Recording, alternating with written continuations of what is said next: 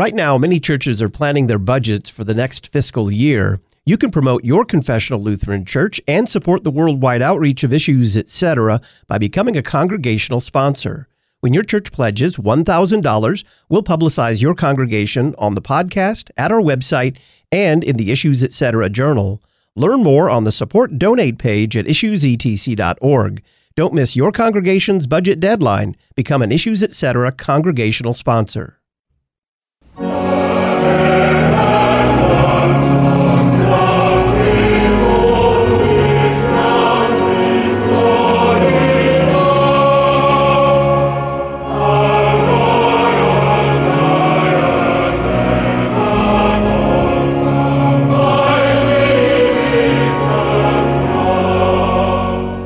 The hymn, "The head that once was crowned with thorns," the head that once was crowned with thorns, is crowned with glory now. A royal diadem adorns the mighty victor's brow. Looking forward to Christ's return for judgment. Greetings and welcome to Issues, etc. on this Thanksgiving Day. I'm Todd Wilkin. Thanks for tuning us in. We'll be looking forward to this last Sunday of the church year, the final judgment in Math 25 with Pastor Sean Daenzer. Then, in hour two, we'll replay a teaching by Dr. Tim Sleska on Psalm 67, the psalm appointed for a day of Thanksgiving. Pastor Sean Daenzer is Director of Worship for the Lutheran Church Missouri Synod. Sean, welcome back. Great to be back. Why the return for judgment? This is the name of the Article 17 in the Augsburg Confession on the topic of the end times. And it just orients us to what our Lord is coming to do. I'm going to read it briefly and then talk about it. Also, our churches teach that at the consummation of the world, Christ will appear for judgment and will raise up all the dead. He will give to the godly and elect eternal life and everlasting joys, but ungodly men and the devils he will condemn to be tormented without end. We condemn the Anabaptists who think that there will be an end to the punishments of the condemned men and devils. And we condemn also others who are now spreading certain Jewish opinions that before the resurrection of the dead, the godly shall take possession of the kingdom of the world, the ungodly being everywhere suppressed. The number one reason why we speak of it as the return for judgment is to distinguish it from our Lord's first coming. So we've talked somewhat before, especially in Advent, about the way that the Old Testament prophets saw the end of the world. When they speak apocalyptically, it's almost as if they've got the points of the events on the timeline of the last day, if you want to call it that, lined up on the wrong axis. So they all seem like they're coming together. A day of clouds and thick darkness, a day of wrath like we heard last week, as well as a day of joy when sorrow and sighing flee away. It all is envisioned as one day. Even the return of our Lord to destroy his enemies, the return of our Lord to give joy to his people, the return of our Lord to call the Gentiles to himself, all seen as one last day. We recognize that our Lord has come, he has gone up into heaven, and that he's going to return in the same way that we saw him depart into heaven. And that's why we speak of two comings of Christ. So his first was in the flesh to accomplish our salvation. The second will be just as he left, but will be particularly to judge the world. How would you give us an overview of this last Sunday of the church year? I think the gospel is a helpful place to start, but the theme of the judgment of the world by God is going to be clear throughout. So the gospel is going to be the parable of the sheep and the goats, the third of three little parables in Matthew 25 about the end of the world, following our Lord's own apocalyptic prophecy of the last days of the world, which he lines up through the destruction of the temple, kind of in a similar way that the Old Testament people do. So we'll hear the last judgment from our perspective as we get to hear the sheep and the goats give their protest or their surprise at the Lord's sentencing. In the epistle, we get to hear the last judgment from God's majestic perspective. We'll get to hear how he's going to come, how he's going to put all things in subjection under his feet. And the Old Testament really ties it well together. This is foretelling the Lord's judgment in both ways. It even uses the image of dividing out the various sheep, as a shepherd will do, that the Lord is coming to return to be the shepherd of his people himself and to be the judge, and that God is going to place David, his son, on the throne to be the one with the authority to judge. This, of course, is a prophecy fulfilled in Christ Jesus, the Son of David himself.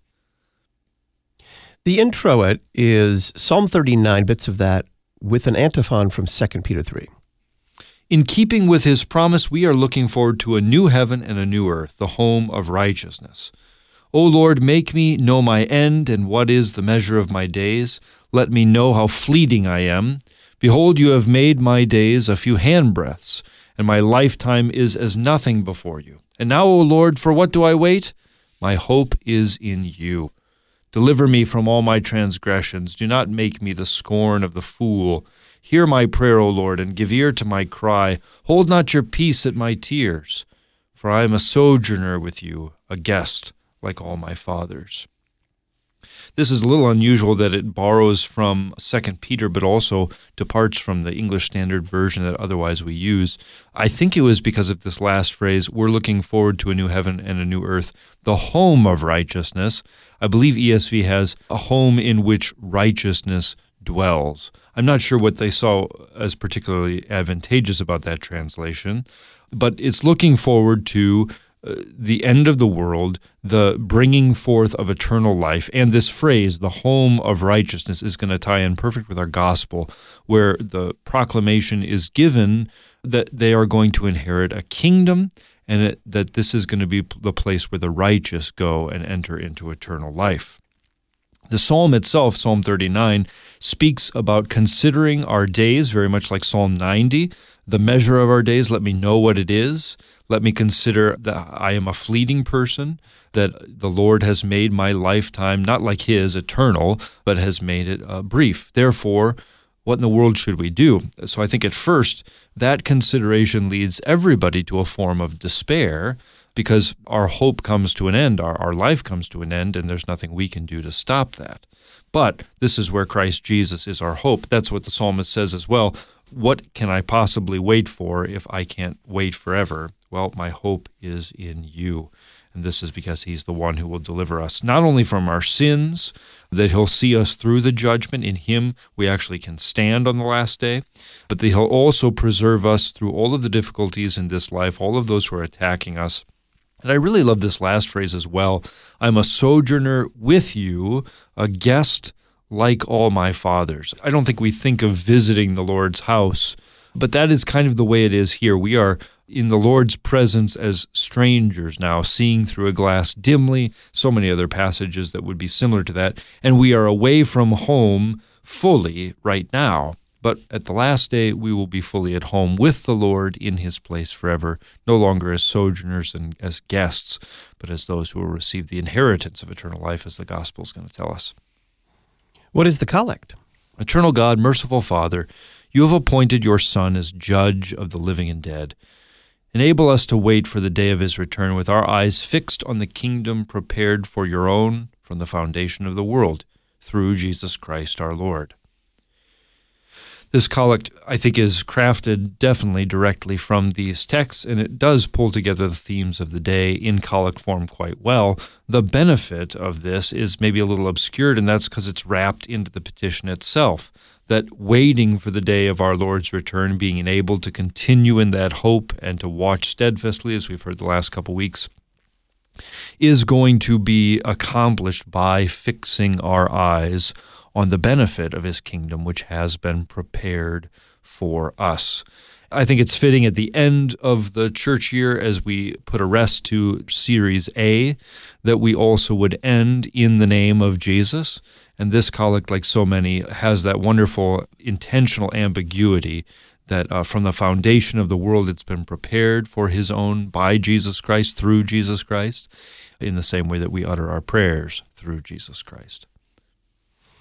The Old Testament reading, the prophet Ezekiel, chapter 34, 11 through 16, and 20 through 24.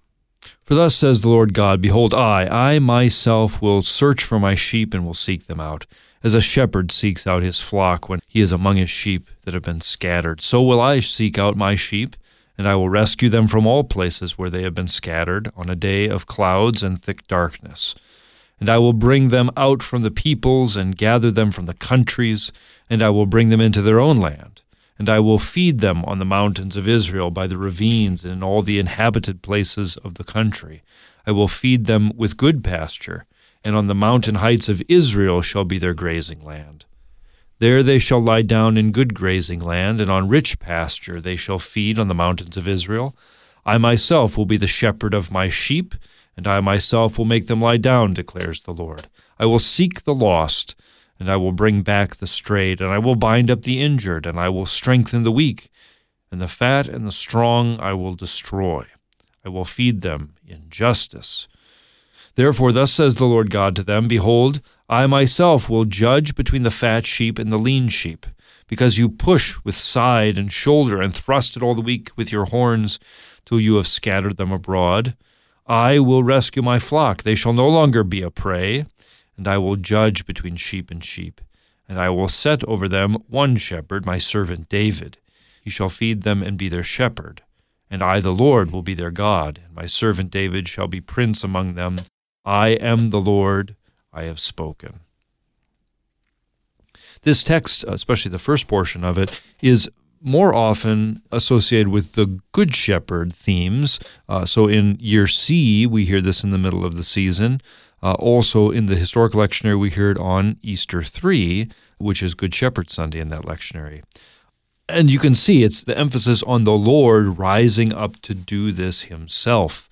In the context of Ezekiel, it's especially because of the way the people have been led to and fro by fat, strong shepherds who have actually just gobbled them up instead of caring for the sheep, which was their job. It's definitely much more apocalyptic, though, in Ezekiel's writing and related to judgment. So in a sense, I think this is a good place for it. There's a bit of ambiguity, as we'll find in a couple places today, on whether they're scattered in this day of clouds and thick darkness or whether they're sought out and found on the day of clouds and thick darkness. If it were the latter, then it certainly would be connected to the last day, as opposed to maybe they have been scattered and then the Lord comes, as we would think when we hear, I am the good shepherd. The Lord comes in the flesh, and then by means in his church constantly by his word to gather his own together. So since the shepherds appointed by the Lord have failed, the Lord is going to take matters into his own hands here. He's going to cast judgment on those who destroyed his people, who were butting around and trying to get ahead of everything, who were treating his flock like prey. But he is going to rescue the weak, bind them up, all of the images of making whole. This is what he's going to do. And he's going to judge, as it says, between sheep and sheep, leading us up to sheep and goats, which in the time of Israel is quite interchangeable, as we see even in the sacrifices. You can take your sacrifice from the sheep or from the goats, etc. It says that many times. Finally, though, I think it's great to notice how the prophecy is that David, his servant, is going to be the true shepherd of Israel, the one who is set up with this particular task of judgment. And this is a prophecy of the judgment being handed over to Christ. Jesus says elsewhere that all authority has been given to me, also that all judgment has been given over to the Son by the Father. He's the one who's going to enact this judgment at the last day.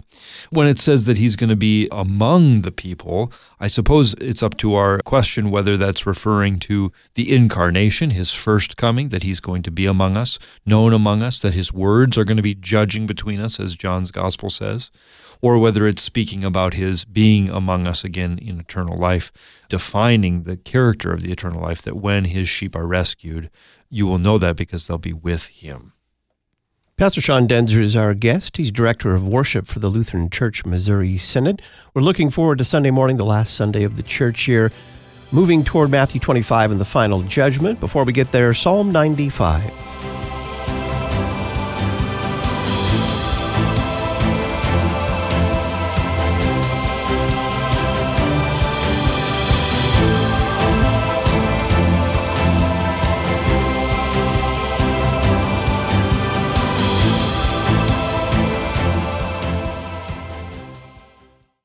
Are you thankful for the worldwide outreach of Issues, etc.? Please consider making a special Thanksgiving gift. You can make a secure online donation at issuesetc.org. You can also contribute by check. Make your check payable to Issues, etc., and send it to Box 83, Collinsville, Illinois 62234. For a year-end contribution of $250 or more, we'll send you our forthcoming book, Objections Overruled 3, and a new recording of 15 hymns featuring the Lutheran Public Radio Choir. As we prepare to gather with loved ones this Thanksgiving and thank God for the blessings He has provided, we want to give thanks for all who support Lutheran Church Missouri Synod Ministries. Hi, my name is Rahema Kavuga, Director of Synod Relations at Lutheran Church Extension Fund. At LCEF, we believe in nurturing the growth of LCMS ministries, ensuring they have resources they need to thrive, and we can't do it without our investors, partners, and employees. From all of us at LCEF, thank you and happy Thanksgiving. Declaring to you the whole counsel of God, you're listening to Issues, Etc. Not everyone is comfortable with new technology. Dial A Podcast gives all generations of your congregation an easy way to hear your sermons, or even devotionals and Bible studies. Once you've completed a simple one-time setup, we take care of the rest. All your congregants have to do is dial the number from any phone to listen to your latest podcast, all at no additional cost to them. Dial A Podcast. Extend the reach of your sermons. Get started at dialapodcast.com now. St. Jacoby Lutheran Church, in the North Woods of Wisconsin, located in Shawano, has a special guest each and every week. It isn't you, but it is Jesus Christ. He is guest, and yet He is also the one who comes to serve you with His preached word and broken body and shed blood. You are invited to be served by Jesus with us at St. Jacoby on Saturday evenings at 6:30 and Sunday mornings at 9 a.m. Visit www.stjakobi.org for more information.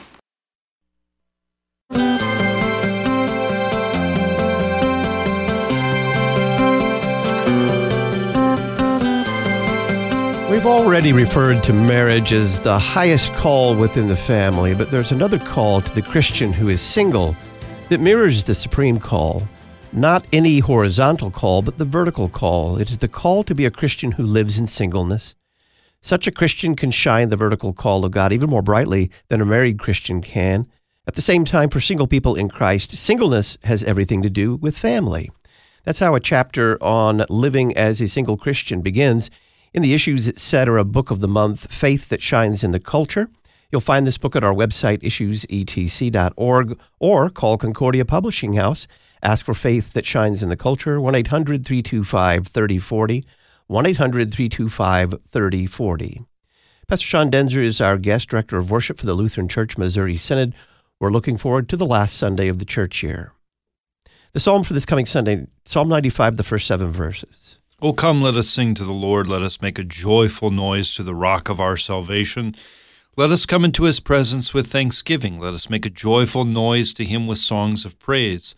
For the Lord is a great God and a great King above all gods. In His hand are the depths of the earth. The heights of the mountains are His also. The sea is His, for He made it, and His hands formed the dry land. O come, let us worship and bow down. Let us kneel before the Lord our Maker. For He is our God, and we are the people of His pasture and the sheep of His hand. As a response to what we've just heard from Ezekiel and the judging of the sheep and the goats and the rescuing especially of his sheep that had been scattered on a day of clouds and thick darkness, this psalm really is a fine comment on the joy of the sheep in particular that are gathered into the Lord's flock and preserved. Or if we're to look at the gospel reading, looking ahead to the judgment of the sheep and the goats, this is the joy of the sheep alone entering into the inheritance. Kind of a post-judgment vision of them rejoicing in their Lord as they go away and enter into His courts, and the wicked have already departed. As a comment on the previous, however, I am surprised that again, as in so many places in the American church, Psalm 95 has been cut off partway through. So when we sing it in the Venite, we sing it like this now, but it was once sung completely, entirely through. And the next verses are particularly important. They're the ones that are cited in Hebrews as the sermon is being preached.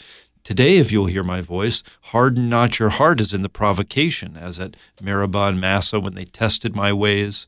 For 40 years long I was grieved with this generation and said, there are people who err in their hearts. They do not set my ways before them. Therefore I swore in my wrath that they will not enter into my rest. I see why we don't want to read those parts there. They're harsh judgment. But remember, this is the return of Christ for judgment. And that's a key part of what we just heard from Ezekiel, his condemnation of those who despised his word, his own people who had abandoned what he had given them. So we barely ever get to that last section. In fact, we only get as far as verse 9 across all of the lectionaries. But I think it would be especially helpful for our listeners who have the whole scriptures at their hand to read all of Psalm 95 and keep that in mind whenever you hear it, because this is both a psalm of joy for God's people as well as a warning, which is exactly how we have it today in the gospel reading as well, that the judgment follows the joy of the blessedness of heaven as a warning.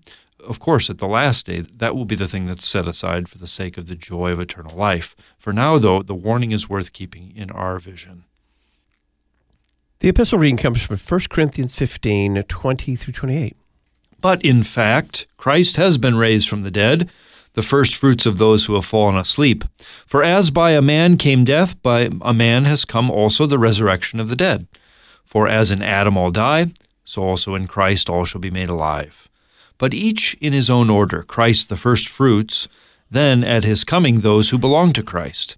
Then comes the end when he delivers the kingdom to God the Father after destroying every rule and every authority and power, for he must reign until he has put all his enemies under his feet.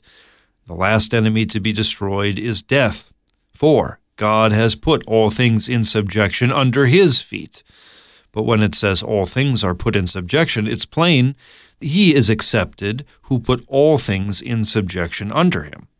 When all things are subjected to him, then the Son himself will also be subjected to him who put all things in subjection under him, that God may be all in all. So we begin today with the answer to that famous rhetorical question of Paul, if Christ were not raised, what then? Well, then our faith is dead and there's no purpose. We're miserable people. The resurrection is not an option. It's not an option because our faith is based on Christ's actual true resurrection from the dead, that he is not a dead God of the dead, but a living God of the living. Likewise, then, that he is not the only one, but that we also will rise with him, which is why his resurrection is tied to the hope of our own resurrection so clearly. This is brought out when it mentions that he is the first fruits. So Paul kind of lays out the ordering, and here this ordering is maybe a little less the ordering of time as it is of priority. You see that when we get to the subjection of even the Son to God the Father, as it says at the end. So this is not so much a chronological matter, but a matter of importance, of priority, that Christ is first, and it certainly is true that he has risen from the dead, even though we perhaps have not died yet. But at the last day we will rise with him, just as Jesus said so clearly. The grain goes into the ground and then brings forth not just one little kernel of grain, but brings forth a plant with many heads of grain. This is the way the resurrection will be. Jesus has died just as Adam has, so now he is alive and he raises all the sons of Adam as well. So we have a reprise of something Paul says elsewhere about sin came through Adam, life comes through Christ. And I think it's very important to see that life comes to all here. Just as we heard elsewhere in our collect as well, all shall be made alive. This means that the dead will all rise, even though not all of them will rise to eternal life. It speaks then at the last day that something that has been in process, at least as it looks to our eyes, something that has been in process will come to completion, which is the putting of all things under subjection to Christ's feet. We know that this was fully accomplished by his death. Satan fell like lightning from heaven. He was cast down. It is finished, Jesus says. So there's nothing really left to be accomplished. And yet we don't see that effect taking hold to our eyes yet. We don't see the devil weak and destroyed. We see him powerful and tempting us all the time. This will be put right at the last day. All things will truly be in subjection under his feet. And we will know that by the resurrection, because the last enemy, as it's called, the final, the utter, the bitter enemy, the wages of sin, is death. So when death has been entirely undone, when all, even those who will go into the second death and eternal damnation, when they are risen from the dead, so that death can't even claim them as his own properly, as all those cartoonish versions of the devil's kingdom go, then we will know indeed that Christ has all things in subjection under him.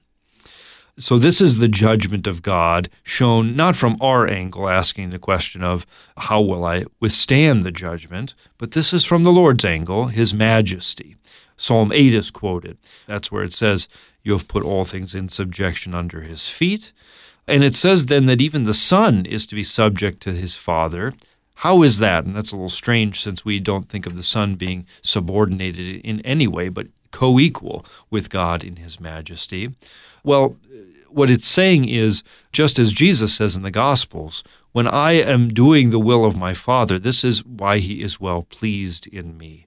So this is the well-pleasing work, the final well-pleasing work, I suppose, in Christ's works, which is to be the judge of the living and the dead, to put all things in subjection, to bring to our eyesight just what he has accomplished by his death, and to show that the devil is subject to him, is under him, and God is now all in all. Pastor Sean Daenzer is our guest. We're looking forward to Sunday morning according to the 3-year lectionary, the last Sunday of the church year, and the final judgment found in Matthew's Gospel. When we come back, the gradual and the verse leading up to that Gospel.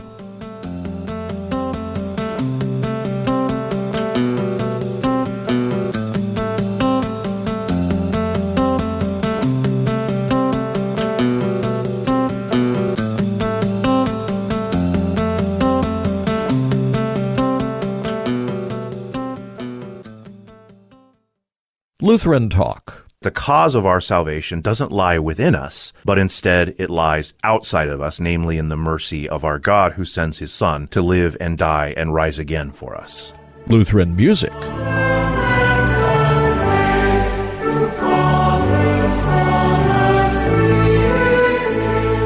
Listen anytime, anywhere with the Lutheran Public Radio mobile app. Download for iPhone, Android, and Kindle at issuesetc.org.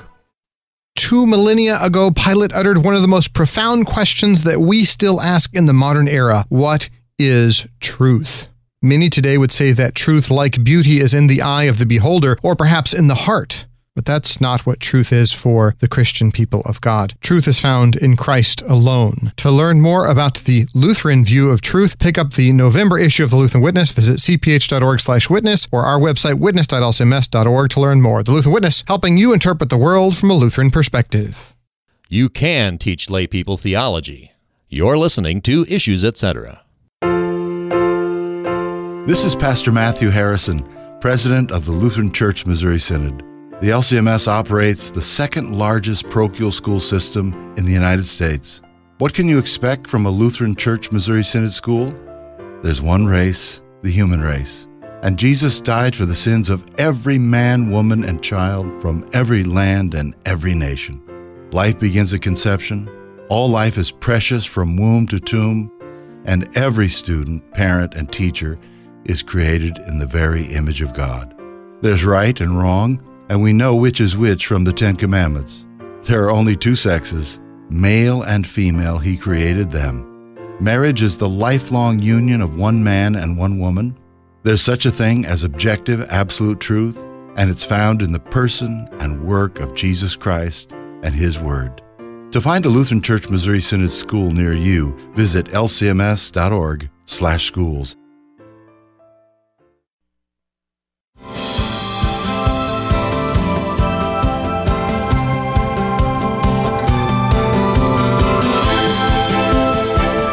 Welcome back. I'm Todd Wilkin. This is Issues, Etc. On this Thanksgiving Day, we are looking forward to Sunday morning, the last Sunday of the church year, with Sean Daenzer. He's Director of Worship for the Lutheran Church Missouri Synod. Sean, what are the gradual and the verse leading up to the gospel reading? The gradual that started with All Saints' Day really kind of comes to fruition here nicely at the last day of the church year. These are the ones coming out of the Great Tribulation. They've washed their robes and made them white in the blood of the Lamb. Blessed are those whose strength is in you and whose heart are the highways to Zion. The Scriptures has presented to us, I guess, this mixed metaphor of the Lamb who is himself a shepherd. That could be confusing, I suppose, but the Bible's given us both those pictures, and it's nice that we have them today together. Who are the ones coming out of the Great Tribulation? Here, I think we're led to believe they're the sheep that are rescued by the Lord, especially in the gospel reading that we're about to come to. We hear about them being the blessed of the Father, receiving the inheritance prepared for them from the foundation of the world. That's going to be Jesus' words, quoting the Father's message at the last day. What is the blessedness? Well, here it's unfolded with this passage from Revelation and the passage from Psalm 84. Their blessedness is to know their judge and to find their strength in his great mercy, which led them also to show many acts of love in this life as well. And I think we have the key to the marvelous phrase in the blessing from today's gospel, that it is a salvation, it is an inheritance that was prepared for them from the foundation of the world. And that's what Revelation 13:8 says too. It speaks about the book of life, names that have been written in them, the book of the Lamb who was slain from the foundation of the world. Now, there is some obscurity there in where that timing is as well in Revelation, whether his slaying, his death, is so foundational that it's called a death from the foundation of the world, or whether the book in which our names are written was written from the foundation of the world. I think the connection between the two should be our focus, that the inheritance that the Lord has planned from eternity has been prepared and accomplished by the in time once and for all, and yet cosmically efficacious shedding of the blood of Jesus Christ. So it's fantastic that we hear the word preparation in our gospel, but here now we have why. Well, the blood of the Lamb is what has prepared it for them. The verse is, Alleluia, I am the Alpha and the Omega, the first and the last, the beginning and the end, Alleluia, from Revelation 22:13. This is actually the same in year B as well. C has something that's a little more overtly Christ the King from Luke's Gospel. But here, obviously it makes sense that the Omega, the end, that Jesus is referred to, the last, is to say that he is going to be the one who is going to bring in the last day, the end of the world with its judgment. But I think it's a fantastic message to hear also, unless our Lord should come between now and Sunday and the week after. We stand at the crossroads and the seam, right, of this never-ending circle, this ring, into the next church year. So we've gone through one Omega, and now we're back up at Alpha again. Fine for our church year season as well, but to recognize that Christ is before all things, that he is truly God, co-equal in majesty with the Father, and also now has come in time and ushered in the last days by his death and resurrection. We come now to the gospel reading, Matthew 25, verses 31 through 46. Jesus said, When the Son of Man comes in his glory and all his angels with him, then he will sit on his glorious throne. Before him will be gathered all the nations, and he will separate people one from another, as a shepherd separates the sheep from the goats. And he will place the sheep on his right, but the goats on his left. Then the king will say to those on his right, Come, you who are blessed by my Father, inherit the kingdom prepared for you from the foundation of the world. For I was hungry, and you gave me food. I was thirsty, and you gave me drink. I was a stranger, and you welcomed me. I was naked, and you clothed me. I was sick, and you visited me. I was in prison, and you came to me.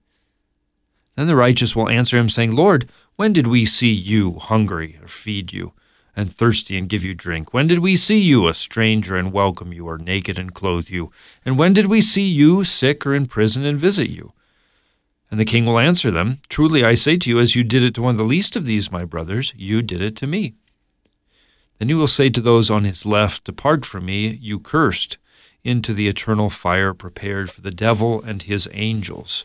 For I was hungry, and you gave me no food. I was thirsty, and you gave me no drink. I was a stranger, and you did not welcome me. Naked, and you did not clothe me. Sick and in prison, and you did not visit me. Then they also will answer, saying, Lord, when did we see you hungry or thirsty or a stranger or naked or sick or in prison, and did not minister to you?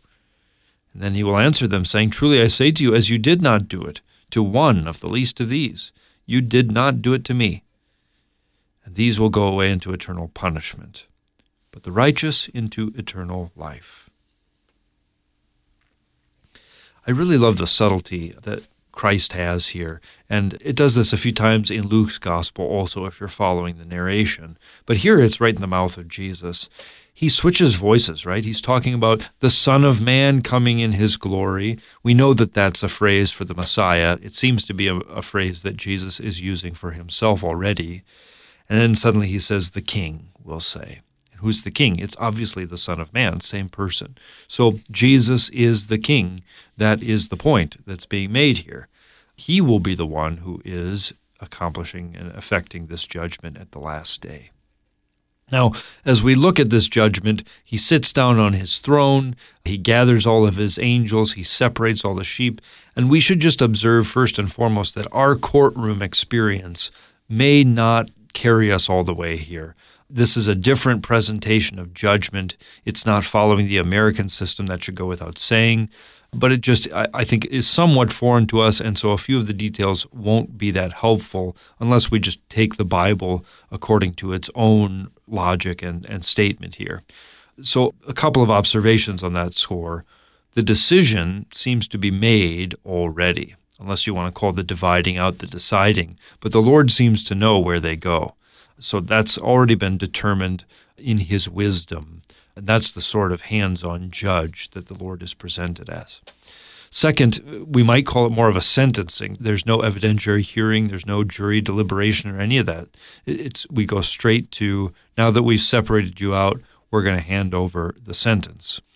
And the evidence does come into play, but it's not for our purposes, it's for the judge's purposes, and he brings it after the fact. So, I mean, again, not to say that we have to criticize the American justice system or any of that. This is simply the way the last day is presented to us. I think those details will be helpful to see. The announcement, though, is something to focus on. What does he say immediately to those sheep? Come, blessed of the Father, to receive an inheritance, a kingdom that is prepared for you, even from the foundation of the world. That means well before you were even born. All of these things are passive. All of these things communicate the gift nature of this eternal life, that this is of the Lord's mercies and grace that is given to faith. So I think simply seeing that is very helpful. It's going to be a judgment. He's going to make significant reference to the works. And yet with those words, it could not be clearer to the sheep that this is an inheritance, that it is a grace of the Lord, that it is by his mercies that we are receiving this benefit. So the Lord then delights to speak of the works of his own people anyway, and this is a surprise to the sheep. So before anything else, he gives them this blessing entirely prepared for them by the Lord, and then extols all of the great things they have done for him. And that's what elicits the surprise, the question, when did we see you? That's going to be important when we look also at the goats, but when did we see you in this condition and help you, Lord? And the sheep don't seem to recognize this. And then the Lord says a phrase that to us seems incredibly common. We've heard this just uttered and referenced in hymns so many times. But we have to remember that this is quite remarkable, that he would say, when you've done something, some act of love, some act of kindness in this way, when you've kept the love and the concern for your neighbor at your forefront and shown yourself to be merciful, to any of the least of these, it is credited as if you had done it to me. And then this is a great joy to see that they were, in fact, serving Christ Jesus, even as they were serving their fellow Christians and neighbors. Now, the opposite of an inheritance is depicted here, and it is depicted to depart and to be separated from the Lord's favor.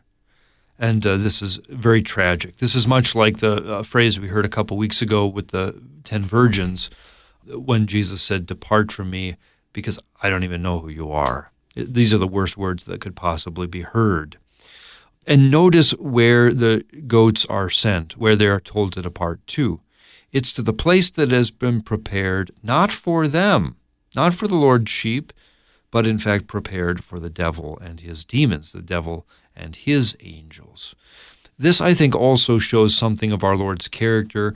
I would point to this, I think, contrasting with the idea that the Lord has, from the foundation of the world, just kind of randomly or arbitrarily appointed some people for eternal life and some people for damnation, this double predestination, since he has not prepared in the same way a place for them. In fact, this is not how it ought to be, that some are departing into judgment. It ought to be that all belong to Christ Jesus, and that it is not is sin's deadly effect, to which the Lord is not going to compel those who refuse him, but he has come with the intention that, as he says very clearly in the Scriptures, that all may have life, that he may be the one God gave his Son, that the whole world might be saved through him, and I think most clearly that God desires all men to be saved and to come to the knowledge of the truth. So the goats are sent away, they're given the sentence, and they're told all the things that they did not accomplish, and the goats are mad because they want to have some judgment. They want to have some evidence shown for why this happened. When did we not see you in all this condition? When did we not help you, Lord? We certainly would have if we had seen you. Notice, it's not an appeal to mercy. It's not an appeal to the favor, to the giving nature of this God, this king who is giving an inheritance. But it is an appeal to their own works. And the Lord then permits them to be answered as they wish, to be judged by the standard they give, and they are not shown to be pleasing on account of that. When did we see you and not do it? How many times did we not? Well, that's what can be shown to them now, and that every missing infraction is a place done not only neglecting a neighbor, but neglecting also the Lord himself. And I think it's very helpful for us to see the difference here. When did we see you? Well, we didn't, the sheep say, but we did things, and whatever was done, in fact, proved to be for the Lord and was pleasing on account of faith. On the other hand, the goats ask a different question. When did we not do these things? Kind of implying that they had done everything and that they're surprised to find that anything is missing at all. And therefore the Lord can say, I mean, if that's the standard to be judged by, you have missed the mark. All have sinned and fallen short of that mark, of that glory of God. The sheep, on the other hand, were never aiming for that mark of God as if they were earning their way into the Lord's graces. They did it on account of love for him, that they also showed mercy to their neighbors. We're looking forward to the last Sunday of the church year according to the 3-year lectionary. I'm Todd Wilkin, your link to Issues, etc. Folks, on this Thanksgiving Day, if you're thankful for the worldwide outreach of Issues, etc., please make a year-end donation. For a gift of $250 or more, we'll send you a new recording of 15 hymns featuring the Lutheran Public Radio Choir and our latest book, Objections Overruled 3, Answering Arguments Against Christianity. You can make a secure financial contribution on the Support Donate page at issuesetc.org. You can also donate by check. Make your check payable to Issues, etc., and send it to Box 83, Collinsville, Illinois, 62234. Thanks for listening, and thanks for your support. On the other side, what is the message of this gospel reading?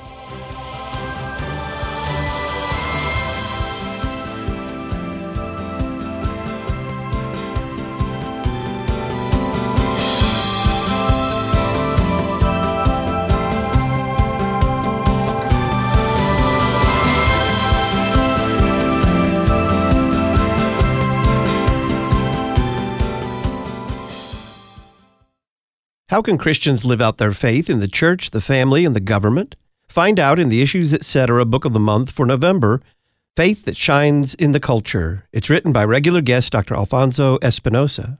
Learn more about Faith That Shines in the Culture at issuesetc.org or by calling Concordia Publishing House 1-800-325-3040. Faith That Shines in the Culture, the Issues, etc. Book of the Month for November. Luther Academy provides additional theological education for our mission partners around the world, specifically pastors who are asking for additional education but do not have the necessary resources in their own church bodies. By donating to Luther Academy today, you will be supplying food, housing, books, professors, and travel for Lutheran pastors who attend our conferences. To learn more about Luther Academy and how you can donate today, visit lutheracademy.com. lutheracademy.com. Issues, etc. guest Dr. Ben Mays of Concordia Theological Seminary, Fort Wayne, Indiana. Here's what Martin Luther says about the pastoral office. My pastor is practicing the virtue that increases God's kingdom, fills heaven with saints, plunders hell, robs the devil, wards off death, represses sin, preserves peace and unity, and plants all kinds of virtue in the people. In a word, he is making a new world. He builds not a poor temporary house, but an eternal and beautiful paradise in which God himself is glad to dwell. We are calling good men to step up. Come to Concordia Theological Seminary, Fort Wayne, Indiana. Learn more about studying for the vocation of pastor at ctsfw.edu or call 1-800-481-2155. Concordia Theological Seminary, Fort Wayne, Indiana. Grace, faith, Scripture, and Christ alone. You're listening to Issues, Etc. Teaching your student to read should not be complicated. Memoria Press's phonics uses common sense and the classical approach with their First Start Reading program for the most effective and efficient way to teach your child how to read. If you're interested in learning more, visit them at memoriapress.com and use the coupon code LPR24 at checkout. Memoria Press, saving Western civilization one student at a time. For your next family vacation, consider Our Beach House, a charming 3-bedroom vacation rental on beautiful Siesta Key. Just off Sarasota, Florida, Siesta Key Beach, consistently voted America's best, is just 100 steps away. Whether you're watching the sunset over the Gulf of Mexico or frolicking in the warm surf, you and your family will fall in love with Siesta Key. Check us out at siestakeyrentalgenie.com or call Virginia at 941-266-1858.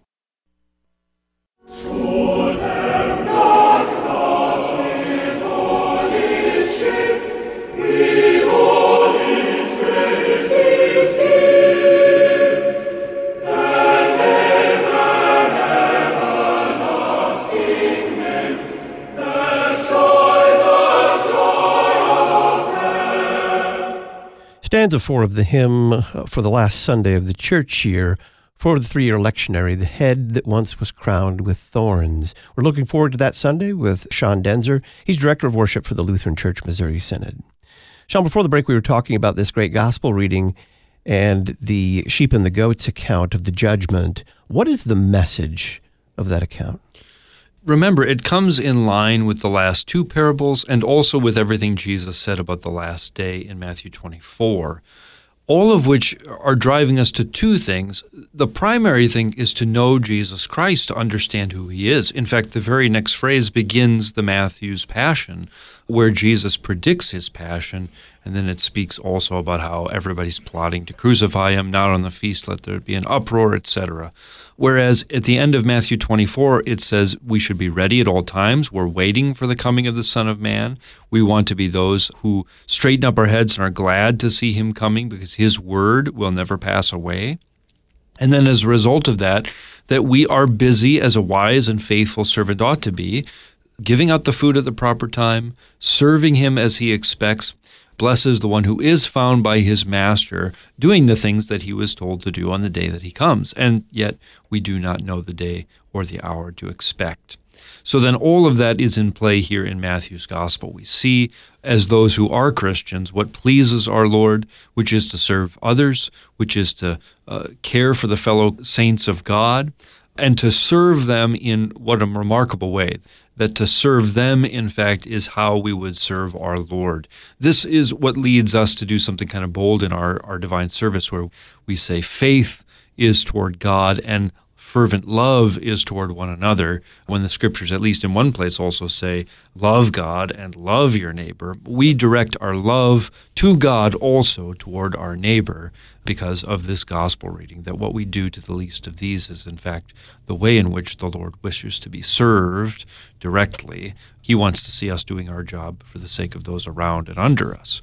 And it is a warning, absolutely, that those who think we can sit back, despise the Lord, and trust in our own works will have no shortage of failures and cause for judgment at the last day. Rather, to bank everything on Christ Jesus and to serve him to our best is to bank on the fact that he is giving this eternal life by his great and unending grace, to say to us at the last day, "Come, blessed of my Father, receive the inheritance prepared for you from the foundation of the world." What would you have to say about the hymn that we've been hearing portions of, "The Head That Once Was Crowned with Thorns"? I'll speak about that in a moment. I want to mention one other hymn. So I think last Sunday when we heard the quintessential Lutheran end times hymn, "The Day is Surely Drawing Near," that's a great one. It even mentions the sheep and the goats and dividing them. That would fit very well with this, but maybe we don't want to sing the same hymn twice in a row. And we're at a bit of a difficulty in the Lutheran Church because we are so used to, for many generations, at least in America, singing "Wake, Awake, for Night is Flying," not on the third last Sunday, as we did a couple weeks ago, but on the very last Sunday. So what could possibly have the kind of weight to supplant that? I would suggest considering an old hymn that hasn't come into Lutheran service book. That's number 607 in the Lutheran hymnal, "Day of Wrath, O Day of Mourning." This is a famous sequence hymn that is still sung in the Roman Catholic Church also. It starts pretty harsh. It certainly focuses on all of the painful and frightening matters of judgment. Seems to be a bit of a goat perspective. But by the time it comes to the end of the hymn, I find it to be remarkably evangelical. It speaks not only that we want to be among the sheep and not abased with the goats, but it also draws on all of the ones that the Lord showed his grace and mercy to in the Gospels, just in the same way, by the way, that we hear the sheep have done for the least of those that the Lord credited as being done to himself. So treat me, Lord, like one of your suppliants. Treat me like that sinful woman who was saved. Treat me like the thief who was dying on the cross, who you said, "Today you'll be with me in paradise." Treat me like Lazarus. So all of these pictures, I think, are quite evangelical. This is now a hymn that is uttered as a Christian, saying, "Lord, I trust in you. You are the means by which I can stand on the last day and come through the judgment as one who will enter into eternal life and be able to receive it as an inheritance." So I think that hymn, even though it suffers from the bad title problem, "Day of Wrath, Day of Mourning," does not sound like anyone's favorite hymn. But I think you'll find there are some quite beautiful evangelical phrases toward the latter part of that hymn, and it's worth it for that. Now, the hymn that we have is a fine Anglican hymn, "The Head That Once Was Crowned with Thorns." It definitely pushes us in the direction of Christ the King Sunday and a little less on the judgment. So this is maybe setting aside all of the shame, all of the things, if you want to take this moment as a retrospective on the life of Christ and all the things we've heard in Matthew's gospel, then this hymn does a good job of pointing that Christ is now set on his throne. Maybe this is more of in keeping with our epistle, that he is the king, that now the shame is done away with, that by his shame and suffering and his cross, in fact, we have great joy, that this is the blood of the Lamb that covers over our sins. This is the means by which our inheritance has been prepared. And then we are given some courage to suffer below, to continue on through whatever we face, knowing that we will reign with him above, knowing that he's only the first fruits of eternal life. And so we can follow him in that hope and that joy. How would you summarize this coming Sunday, this final Sunday of the church year? We close one church year and prepare to open a new one. They flow into each other naturally. Advent looks forward to all of the comings of Christ Jesus, particularly his coming in the flesh as we're about to celebrate it, his perpetual coming in his word and in his sacrament as another year of that unfolding of his word begins, but also still to his return to put all things visibly in subjection under his feet. So at the end of the church year, we focus especially on that judgment, his return for judgment, which will continue to mark our life always, that we will always, at all times, be eagerly waiting and expecting his return. But to come to an end and to take up a new beginning is not wrong for us in this life. It is extremely helpful to consider this, knowing that one day it will come to an end and be nothing but perpetual beginning and continuance in eternal life. For that we wait. We don't want to lose hope. And in the meantime, we want to serve our Lord. And the way to serve him best is by looking to the needs of our neighbors. Pastor Sean Daenzer is Director of Worship for the Lutheran Church Missouri Synod. LCMS Worship is hosting the LCMS Institute on Liturgy, Preaching, and Church Music July the 9th through the 12th in 2024 at Concordia University, Nebraska. Learn more on the Talk On Demand archives page at issuesetc.org. Sean, thanks. Happy Thanksgiving. After the break, an encore interview with Dr. Timothy Seleska, Old Testament professor at Concordia Seminary and author of the Concordia Commentary on Psalms. He'll lead us in a teaching on Psalm 67, the psalm appointed for a day of thanksgiving. I'm Todd Wilkin. Stay with us.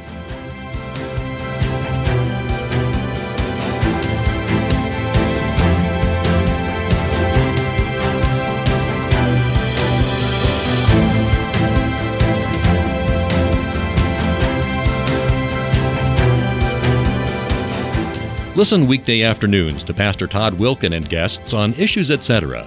Issues Etc. is a listener-supported program. Your financial support is vital for the continuation and expansion of this worldwide outreach. Our mailing address, Issues Etc., P.O. Box 83, Collinsville, Illinois, 62234. Box 83, Collinsville, Illinois, 62234. You can also donate at our website, issuesetc.org. Issues Etc. is a production of LPR, Lutheran Public Radio.